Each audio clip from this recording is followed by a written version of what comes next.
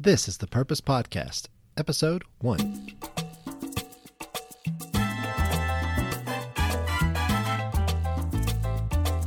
You're listening to the Purpose Podcast, where our goal is to help you grow through inspirational stories from amazing people who live and work all around the world.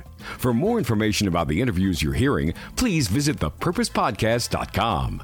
And now, here's your host, Brian Gay. Well, welcome everybody to the Purpose Podcast, where it's our hope that you will grow, be inspired, and connect with individuals from around the world who will be coming to our next GIC. The GIC is an event that we host every 3 years here at First Baptist Montgomery. Our next one coming up is in February of 2017.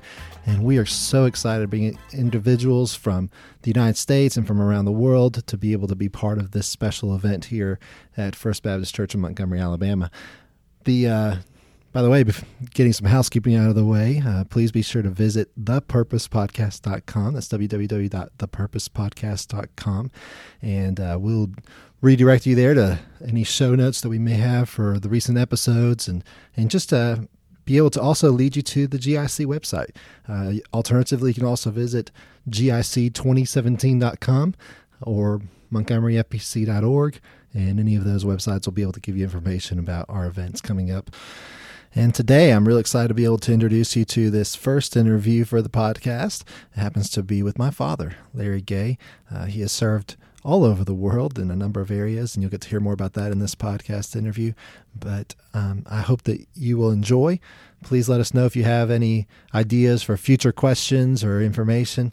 And again, to find out more about the interviews you're hearing here on the podcast or to find more about our upcoming GIC, please be sure to visit thepurposepodcast.com. So without any further ado, here's our interview with Larry Gay. All right, well, welcome everybody to the first episode of the Purpose Podcast. And today I'm so glad to have on with me my father, Larry Gay. So welcome to the show, Dad. Thank you. It's good to be with you, Brian. Well, I know there's a lot of people out there that may not know your whole story. And so if you don't mind, maybe just start off a little bit tell us where it is that you have served in the past and kind of what your roles were in those jobs. Wow. Well, our experience as foreign workers started in 1977 when we went out as journeymen with IMB, what was then Foreign Mission Board, the FMB. We were, in fact, at the 1976 Southern Baptist Convention as messengers to that convention when a thing called Bold Mission Thrust was launched. And we responded with not just our vote, but also with our boots to say that we were willing to not just authorize Southern Baptists to do that, but we wanted to be a part of it. And so we went straight to the FMB booth, and we let them know of our volunteering to be able to go overseas and that we were interested in the journeyman program. We were still young enough to do that. And the next summer, after a long selection process, we actually became journeymen.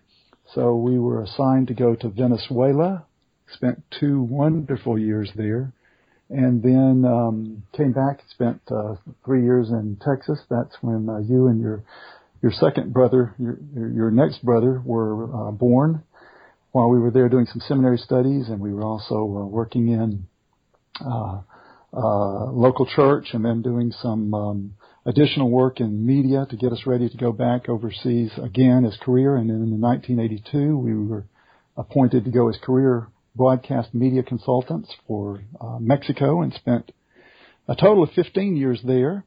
But about halfway through our time there, we started getting more involved in strategic leadership roles. So in 97, I guess it was, we then were asked to move back to Western South America, where I was regional leader for 5 countries, Ecuador, Bolivia, Peru, Chile, and Argentina. Spent 7 years there and had a wonderful time working with a great team of people that were trying to reach the unreached peoples of those 5 countries, trying to penetrate farther and farther into those areas. And then after 7 years there, we stayed on the equator, but the next landmass is in Asia, and we ended up lived about almost a year in Cambodia, where I was doing some shepherding of teams, a very young team that was working there, and we were trying to give them a little bit of mentorship and direction. And then more and more we moved into a role of personnel. We called it administrative associate for personnel development, and spent almost 5 years in Asia doing that. From there, we moved back to the States for a few years. We thought it was going to be a 3-year stint where we'd be working with our personnel selection team. That ended up being a 5-year stint that actually turned into 7 years that we spent in the States. We were asked to do another job after we finished that one, and then asked to do still another job after that one. And that got us, I'm not sure if all that adds up, but I think all that adds up to about a little over 35 years. Wow. So literally went all over the world during that time. Yeah. Well, we didn't live all over the world, but we circumnavigated the globe a couple of times, yeah. Yeah, sounds like it. So where did you actually grow up? Because I think that's going to be of interest to a lot of people that are listening to this. Yeah, well, there's some question about whether I have actually grown up yet, but but I got my start in Alabama. I was actually born in Sylacauga, Alabama. Susan was born in Fairfield, and my family moved to Birmingham when I was about 9 years old. So I really call Birmingham home. And Susan and I grew up about 10 miles apart until we finally met when she was 15 and I was 18 when we met. Wow. And so adding it up a little bit, 1976 is when you kind of first felt that call. But were you involved in ministry before that? Yeah. Yeah, and in fact, really, my call really goes back way before 96.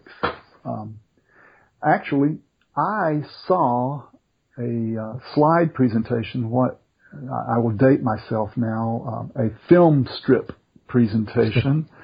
Okay, wait. What's a film strip? Okay, some media history here. Film strip, it's 35 millimeter film on an uncut strip, half frames, where it would roll through the projector, and you would see, one frame at a time. And in this case, there was actually an audio recording that went with it. So you would hear a ding on the recording, and you would advance the slide manually to the next slide, slide. So that was a real popular teaching tool in churches in the 60s and 70s, early 70s. So I saw that slide presentation, film strip on the very first Journeyman group that went out in 1965. And I saw that and I said, I can see me doing that. I really want to do that. And so, sure enough, 12 years later, we went out as Journeyman.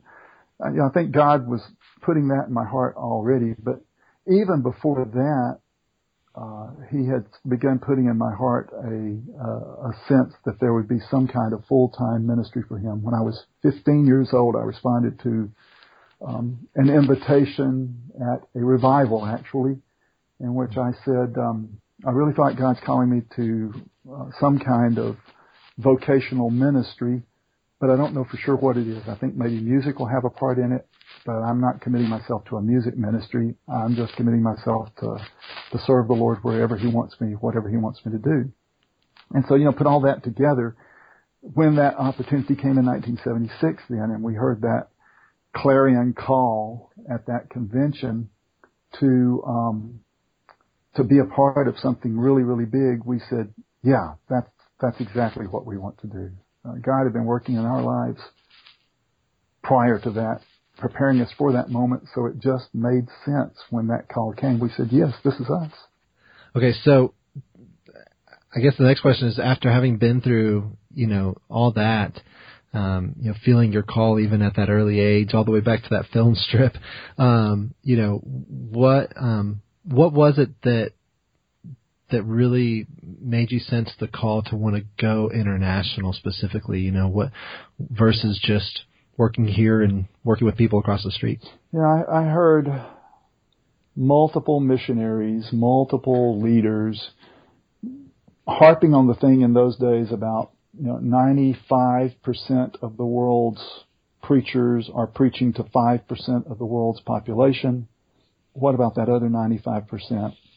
I would hear things like that, or I would hear about, how many preachers there were for how many believers in the United States, and how many believers there were compared to non-believers, and how many people had the opportunity to hear the gospel, and how many times they could hear the gospel in their life compared to people overseas who had never heard the gospel or never had an opportunity. And, all of that began working on my mind, and my heart, so that when I started thinking about, is it right for me to stay here? In fact, it came to the point, I think, where I started feeling less and less comfortable in the United States, where there was so much opportunity for gospel. And I was working, even in 1976, I was in full-time church work. And, I realized I was surrounded by believers. Everywhere that I went, I was surrounded by believers. And it was, I had to work at finding an opportunity to have relationships with people who were not believers. Mm.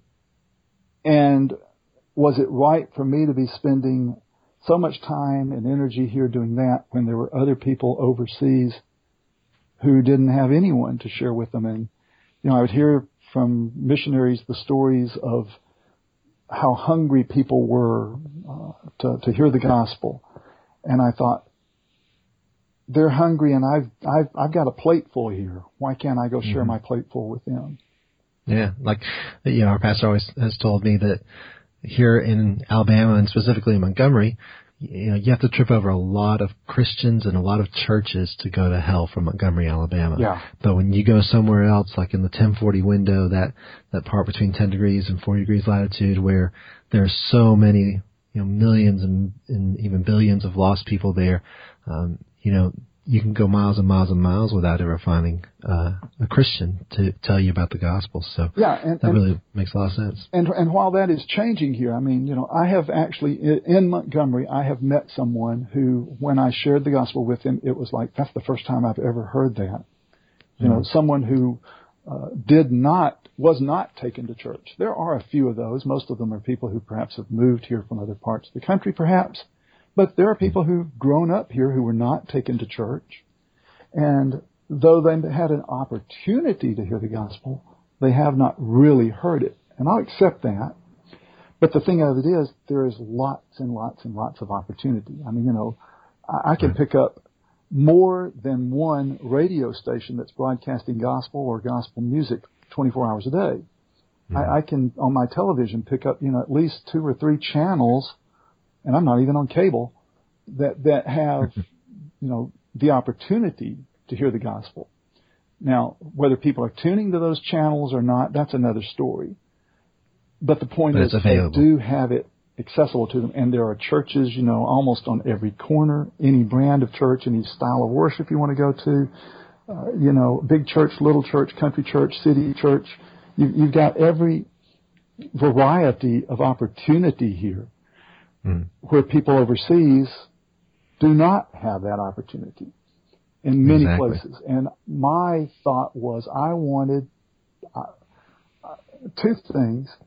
I wanted to have that opportunity like Paul in chapter 15 of Romans when he says, he wants to go and preach the gospel where it hasn't been heard before.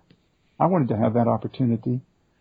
And the other side of that is that I wanted to be a part of something... I wanted to be a part of something big, to be real honest. I never had the attitude that I had to be the one up in front preaching to great crowds of people necessarily. I didn't mind, if I was going to be the dishwasher or the handyman or any other way that I might serve, but I wanted to be a part of something big that God was doing. Because I felt like if God's doing it, it's not going to end up being small. If he's talking about taking the gospel to the whole world, that's a pretty big thing. Yeah, that actually leads pretty good into another question which I had for you, and that is, and I guess thinking specifically about, when you were serving overseas, but even now, what would you say is the thing that is the best thing that you can spend your time on? And let me kind of give a little preamble to that. I when I was several years ago, I really went on a time management kick, and so I was just really finding, I knew I could be more productive than what I was at that time. So I just went searching for anything and everything that would be able to help me become more productive with my time and really make the biggest impact. Mm-hmm. And one of the things that I kind of realized was, one of the most important things for me was to figure out and invest my time on what was making the biggest impact. It wasn't just about how to manage my time, but it was about investing my time in the things that mattered most. And so for you, what are those? No question. Disciple making. That's it. What does that mean though?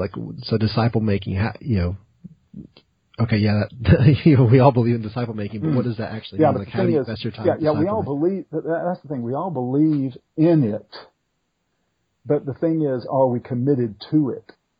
And does my time and my energy reflect that is a priority in my life? I'll give you an example. During the years that we were in Mexico, for 9 years, I taught in the Mexican Baptist Seminary there in Mexico City. And I would always challenge my students to do an analysis of what were their churches really and truly focusing on. And when they would do this analysis, and it would be a pretty long project over the course of a semester, and they would come back with all the different things they were doing. And one of the things we would do is we would do an organizational chart of the church, and they would always, because they knew they were in a discipleship course, they'd try to put some little something there. We're also doing discipleship. There'd be a box in their little tree that would say for discipleship, and I'd say no, but see, the thing is, we don't need it to be just a box off to the side. We need disciple making to be at the center of everything we are doing as a church, because that is the command that we were given. That's the last thing Jesus said to us before he ascended to heaven. Go and make disciples. And here's how you do it.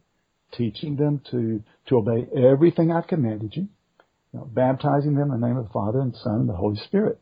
So we teach them, we baptize them, we teach them, we baptize them, we teach them, we baptize them. We keep teaching and teaching and teaching and teaching, and pouring our lives out into someone. And that's what I'm talking about.